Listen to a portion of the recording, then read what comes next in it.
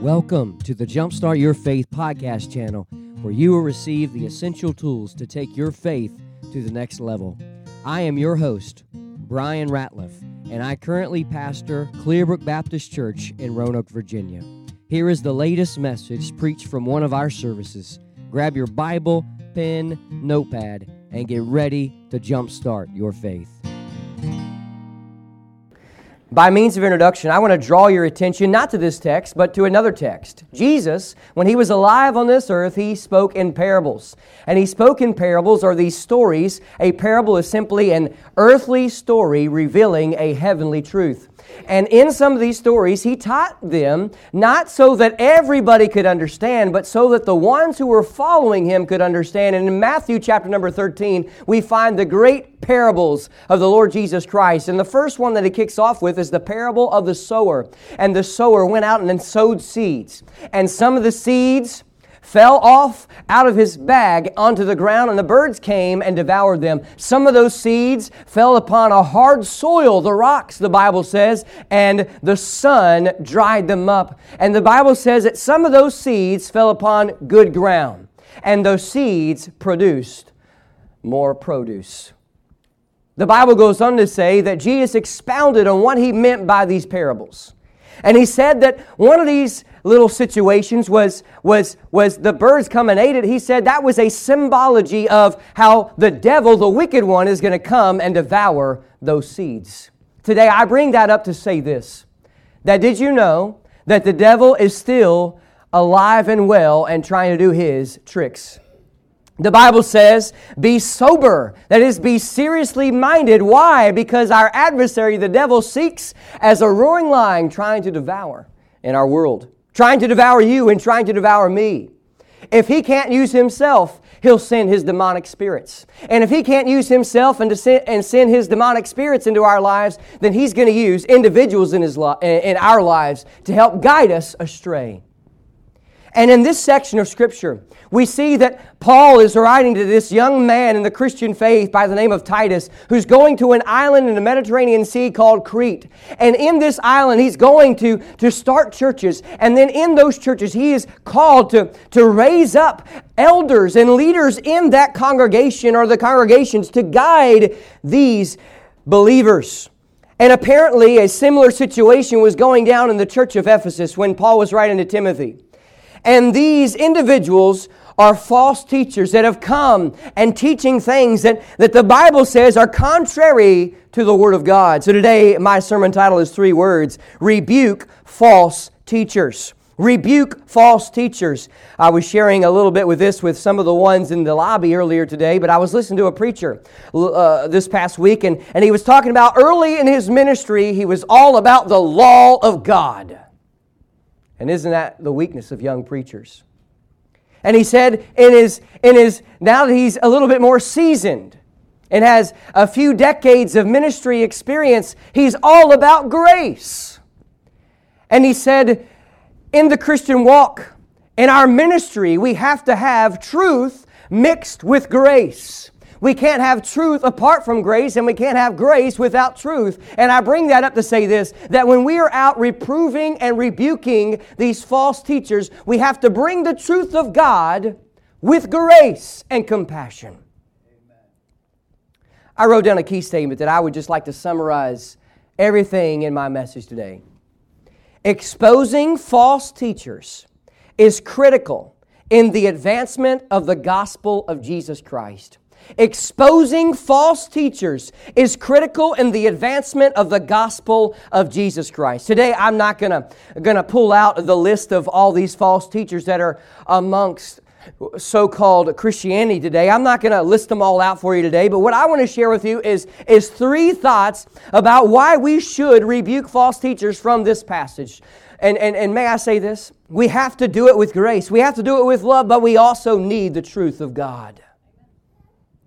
And by the way, my sermon today, in fact, just like a few in the past, I am here. I've been called by God to oversee this flock of God. And that means sometimes I'm preaching a message that I'm not trying to become best buddies with you. Today, as much as I like to be best buds, and we go cruising in a Chevy Camaro down the street with each other on the Blue Ridge Parkway, I love to do that. But hey, today is a message that may ruffle your feathers a little bit. Today, this may be a message that might make you a little bit mad. But today, I'm here because one day I'm going to stand before God. And the most important part about our church is not the songs that we sing, in a sense. It's not about shaking everybody's hands, and I try to do that. It's not about all those things. The most important part about our church, yes, is advancing the gospel, but making sure we uphold to the pure doctrine found in the Word of God. Amen. Today, I want to share with you 3 thoughts about rebuking false teachers. Number 1 is found in verses 10 through 12. Would you look at these 3 verses with me? And as I was looking and meditating in these verses, I wrote down this: rebuke false teachers because they are deceptive with their presentation. Rebuke false teachers because they are deceptive with their presentation. Look at verse number 10. The Bible says, "For there are many." Notice, Paul used the word many. Apparently, there was a vast amount of people on the island of Crete that was out promoting, out presenting, and out teaching contrary things to the words of Jesus Christ, the Old Testament Scriptures, and the words of the Apostle Paul. And may I say this? As I was meditating in this book of the Bible, I couldn't help but think about today, the modern state of Christianity, how there are many false teachers in our world and in our land today. In fact, there are some even in the Roanoke Valley. For there are many unruly and vain talkers and deceivers. Have you ever heard a sermon where the pastor got up and he talked and he talked and he talked and he talked and he talked and he talked and he talked and he never said anything?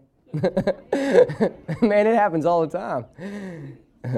Have you ever been in a conversation with somebody and they just talked and talked and talked and talked and talked and they never said anything? Well, I'm afraid that happens a lot these days. And I'm afraid that when a false teacher stands up and they begin to talk and talk and talk and talk, yes, it may be full of some good things, but there's going to be poison in the midst. And by the way, have you ever read the back of the mice poison? That you buy at the store? It's 99% good stuff and just that 1% bad stuff. And it reminds me of the leaven of the Pharisees when Jesus was speaking about how he talked about how the presentation is going to be good and it may have eloquent words and they just may be brilliant. And it's going to be full of a lot of good stuff, but there's going to be a little bit of non-truth mixed in there. And may I say this, when you're listening to preaching on TV or on the internet or wherever you're listening to it, or even right here today, we have to sift every sermon through the Word of God, making sure that what is being presented is found in God's Word.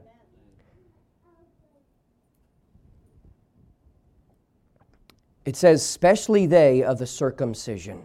Say circumcision with me. Circumcision. I'm not going to go into what this means, but I want you to know this, that if you have trouble of understanding this, just go home and ask your mommy and daddy, and they'll explain it to you. But in the context of this passage, it's not referring to what is being done in a doctor's office with a little boy. It's referring to the teaching that is being taught and promoted by these false teachers. And I wrote down this: false teachers use deception when adding to the gospel message. False teachers use deception when adding to the gospel message. Have you ever done any research about Mormonism? Mormonism, they have the Bible. In fact, they use the King's English, the King James Version of the Bible. They use it. But you know what they do? They add the Pearl of Great Price, they add the Doctrine of Covenants, and they add the Book of Mormon. The Bible tells us in the book of Deuteronomy and the book of Proverbs and in the book of Revelation the importance of not adding to nor taking away from the Word of God.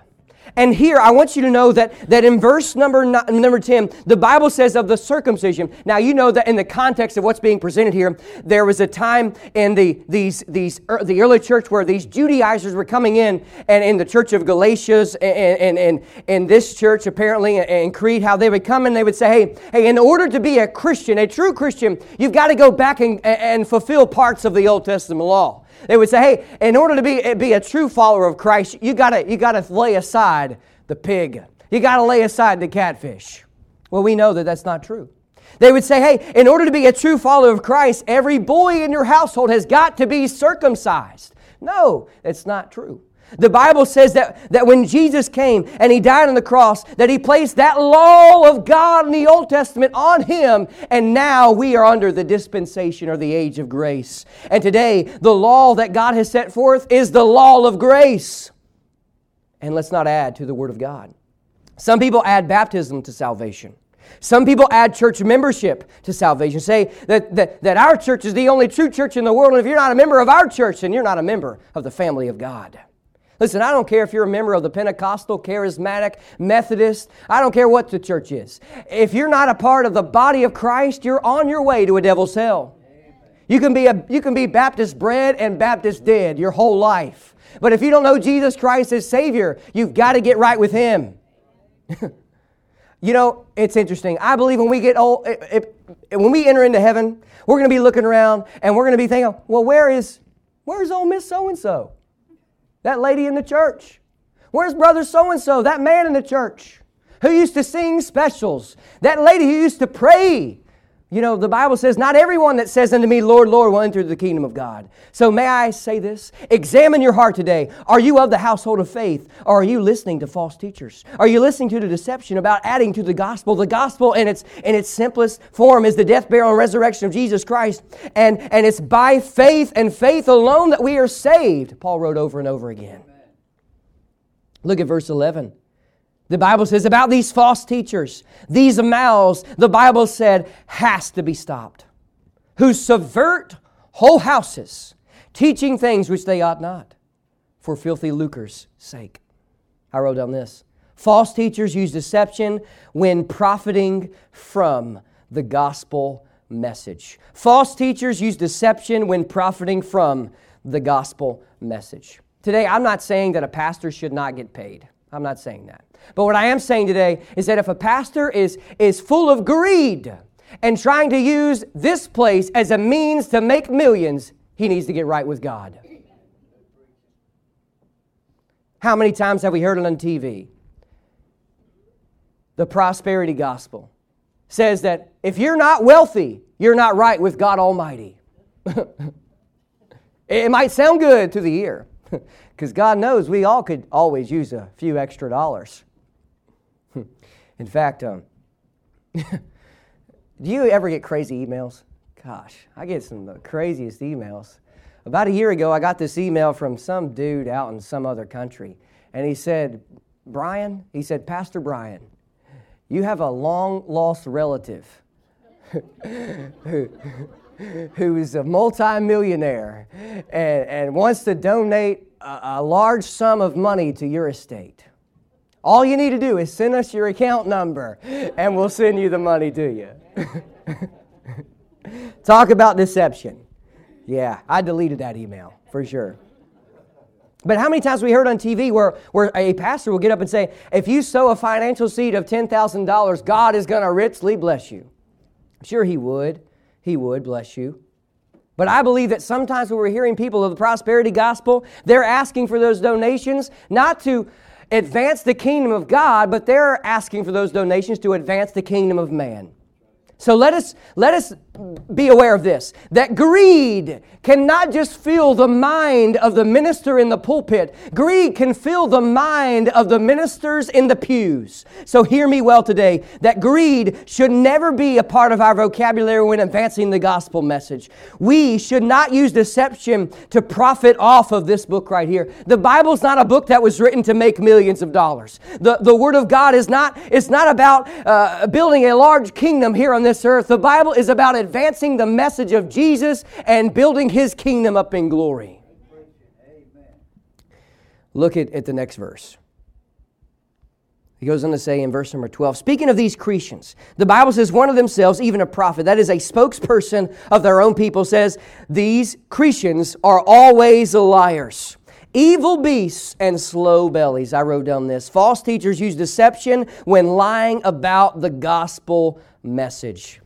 I often think that sometimes when I'm listening to preaching, I'm like, man, that was really, really good. Wow. Mind-blowing. And then I listen to this same person say something, and I'm like, boy, where in the world did you get that from that passage?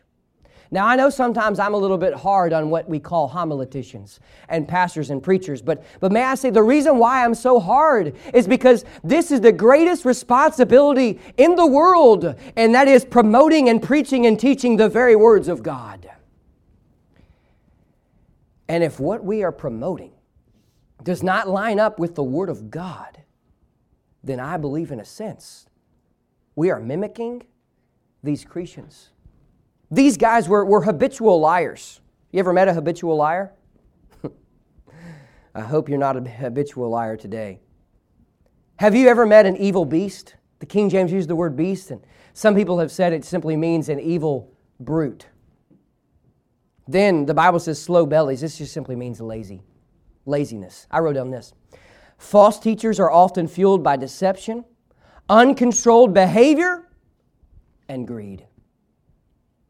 Their presentation will be of great speech. Their presentation will be very eloquent and very appeasing to the ear. But watch out for the deception. Exposing false teachers is critical to the advancement of the gospel of Jesus Christ. Why should we rebuke false teachers? Well, first of all, because they are deceptive with their presentation. But may I share with you, secondly, from verses 13 through 15, I wrote down this. Rebuke false teachers because they are destructive with their pollution. Rebuke false teachers because they are destructive with their pollution. Their doctrine is corrupted. Their doctrine is counterfeit, and their doctrine is conceited.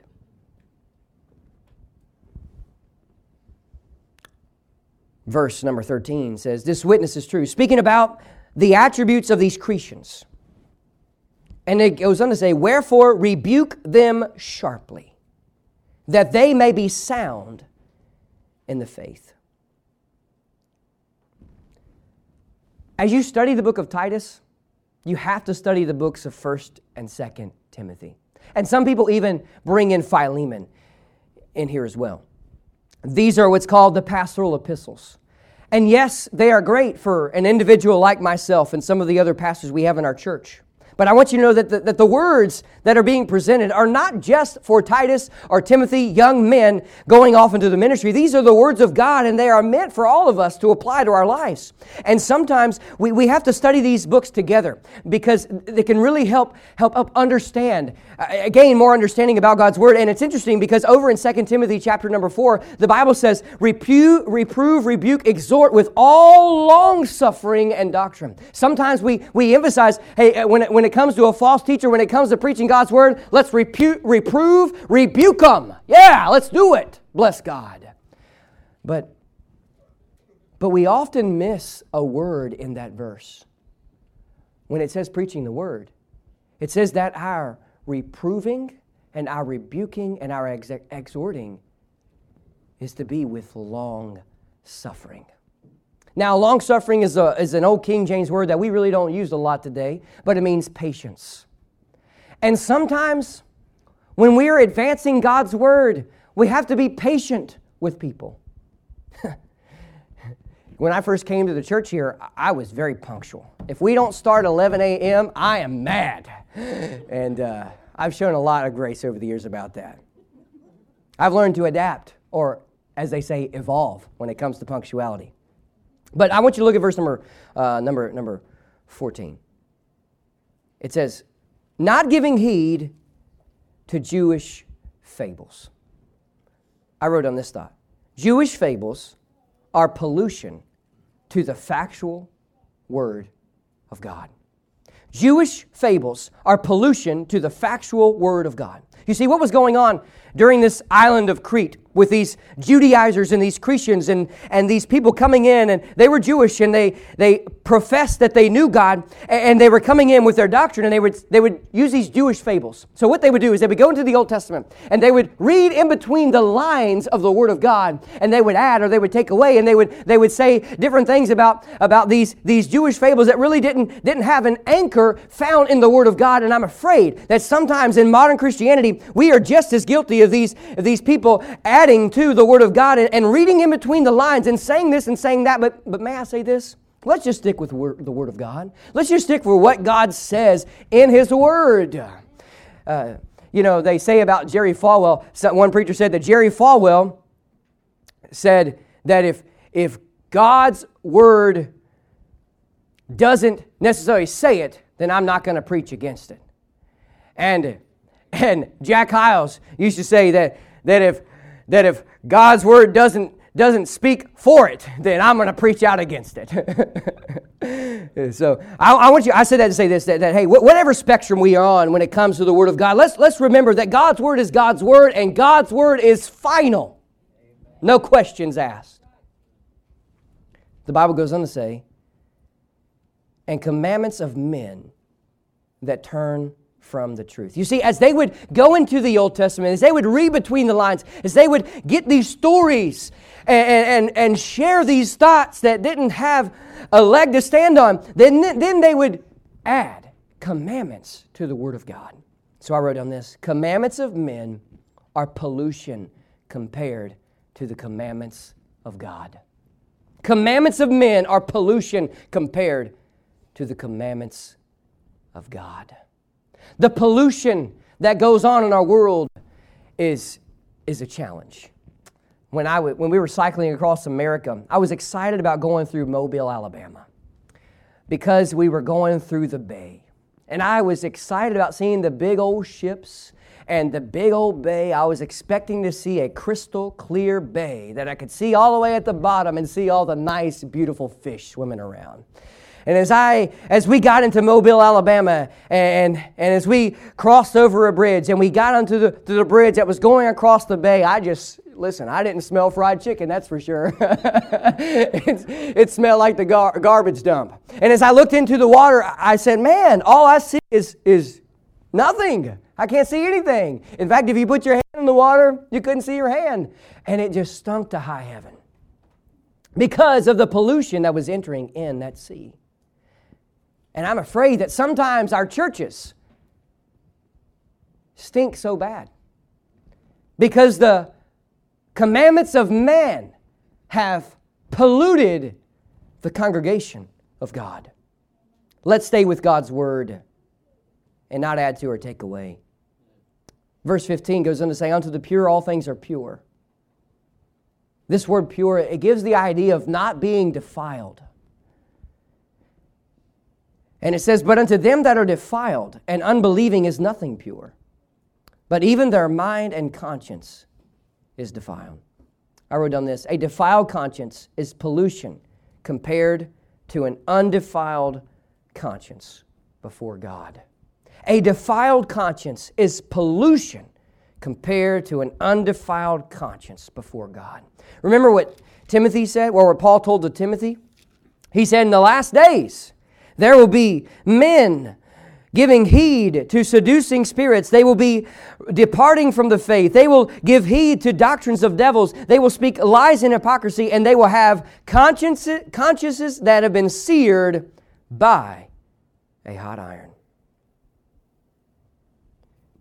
Sin is something that we all are going to battle.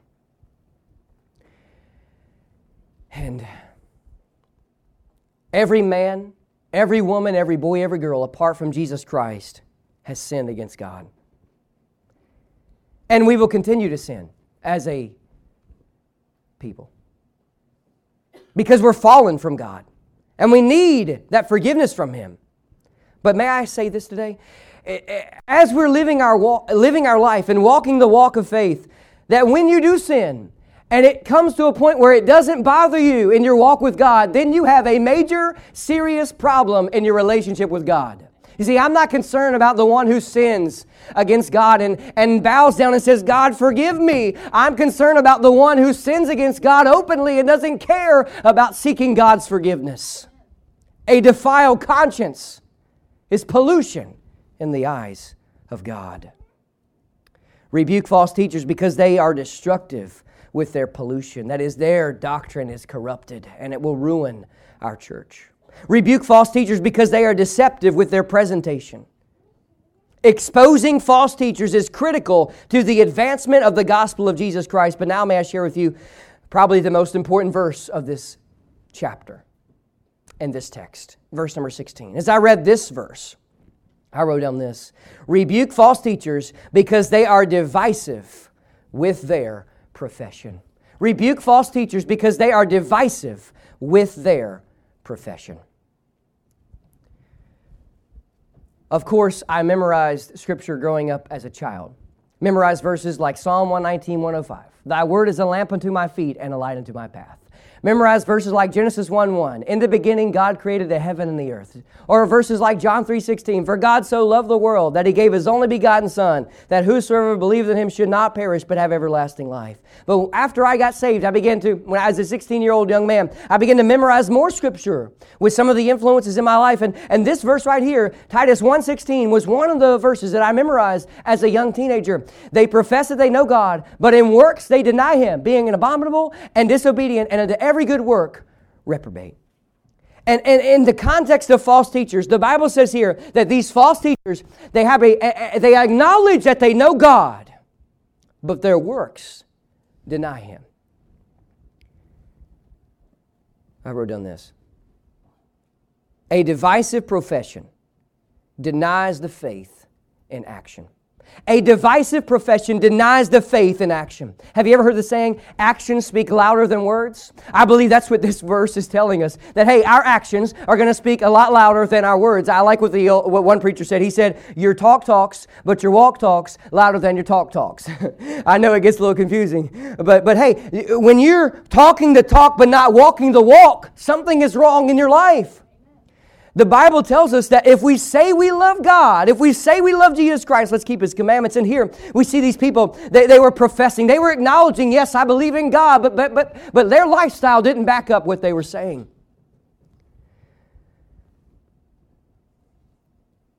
How's your profession? Do you believe that Jesus Christ died on the cross for your sins? Do you believe that Jesus Christ rose victoriously from the grave 2,000 years ago? Do you believe that Jesus ascended up into glory and is at the right hand of God the Father this moment? Do you believe that Jesus Christ is coming back and going to descend from His heavenly throne and place His foot on the Mount of Olives and then reign for 1,000 years on this earth? Do you believe that, church? But do your actions follow what you believe?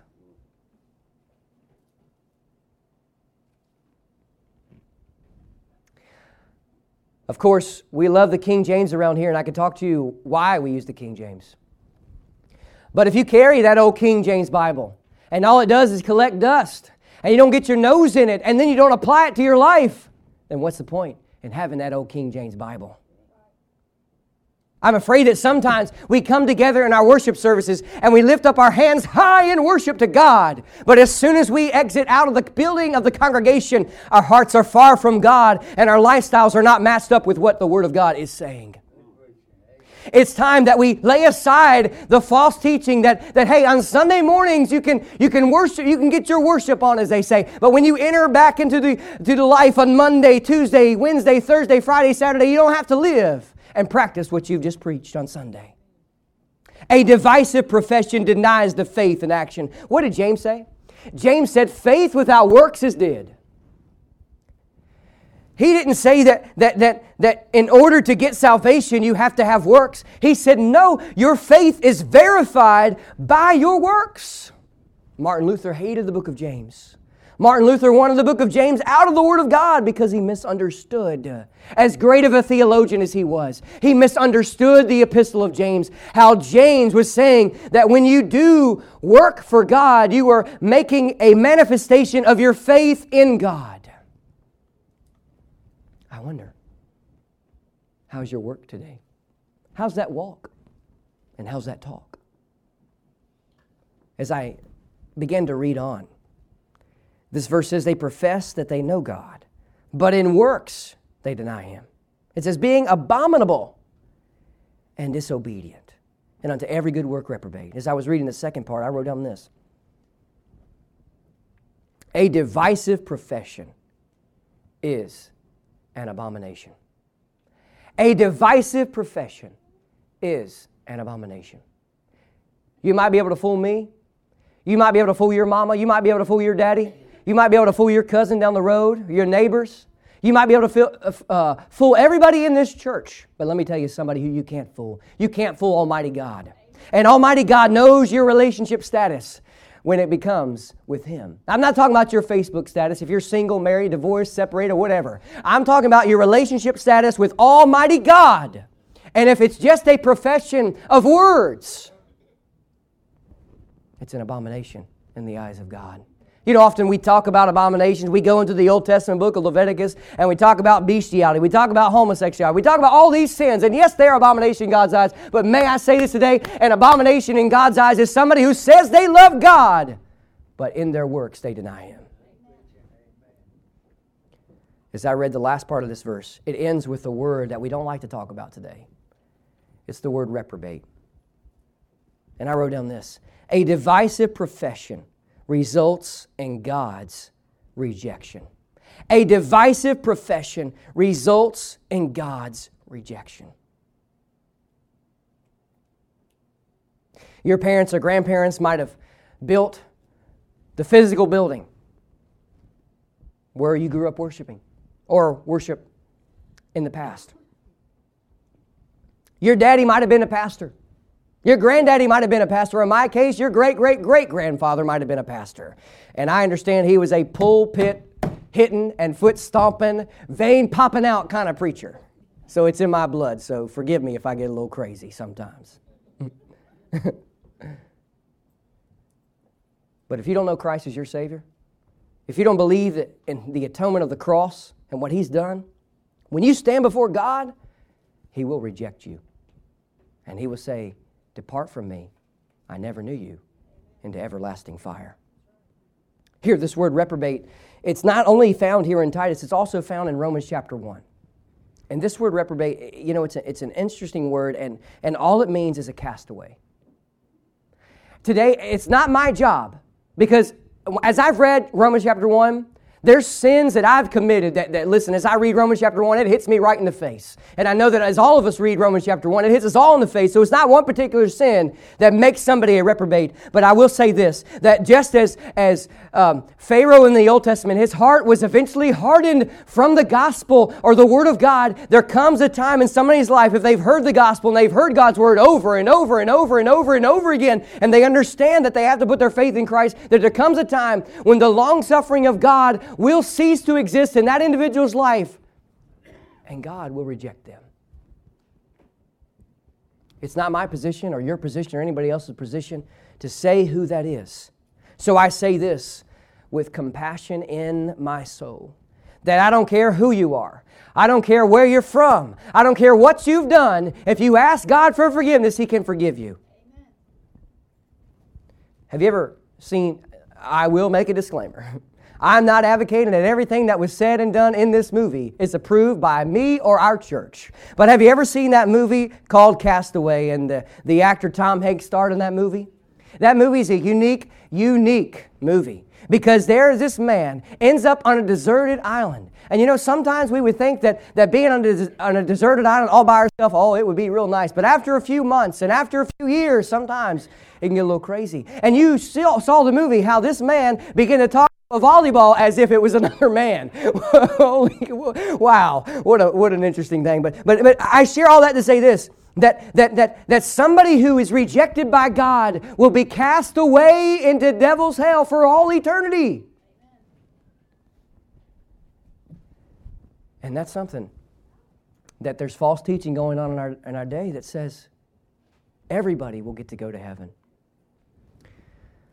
Well, my friend, the Bible says otherwise. And it's time that we get back into the Bible and read what the Bible says. I close with this. We all go to the bank, or maybe you use your banking app on your phone. And if you brought a sum of money into the bank and you gave it to a teller and there was a counterfeit $100 bill, they would be able to spot it right off the bat. If not, if they don't spot it by the eye, they'll take that magic marker and they'll put it on there, and if it makes a certain color, they'll know that it's fake. And the way we can discern what a false teacher is by making sure we're handling the Word of God correctly. That means that we're studying it, we're researching it, we're digging in deep and staying low, seeking to grow our knowledge of God's Word and grow in our understanding and our faith of Jesus Christ. Why should we rebuke false teachers? Well, because they are divisive with their profession. They are destructive with their pollution. And they are deceptive with their presentation. May God help us to get into the Word of God so that we can spot counterfeit Christianity. Hey guys, thanks so much for tuning in to the Jumpstart Your Faith podcast channel. As a token of my appreciation for you listening today, I would like to give you my free ebook devotional called Jumpstart Your Faith, 30 Days to a Renewed Faith in Christ. Just go to www.pastorbryanratliff.com to download it. Please be sure to subscribe to this podcast channel to listen to more messages like today's. And if these messages have been helpful to you, please leave a review. If I could be of any help in your spiritual walk, please let me know by emailing me at pastorbryanratliff@yahoo.com. And one last thing, if you're in Roanoke, please consider joining us for one of our worship services at Clearbrook Baptist Church. Until next time, may God's blessings be upon you and have a great week.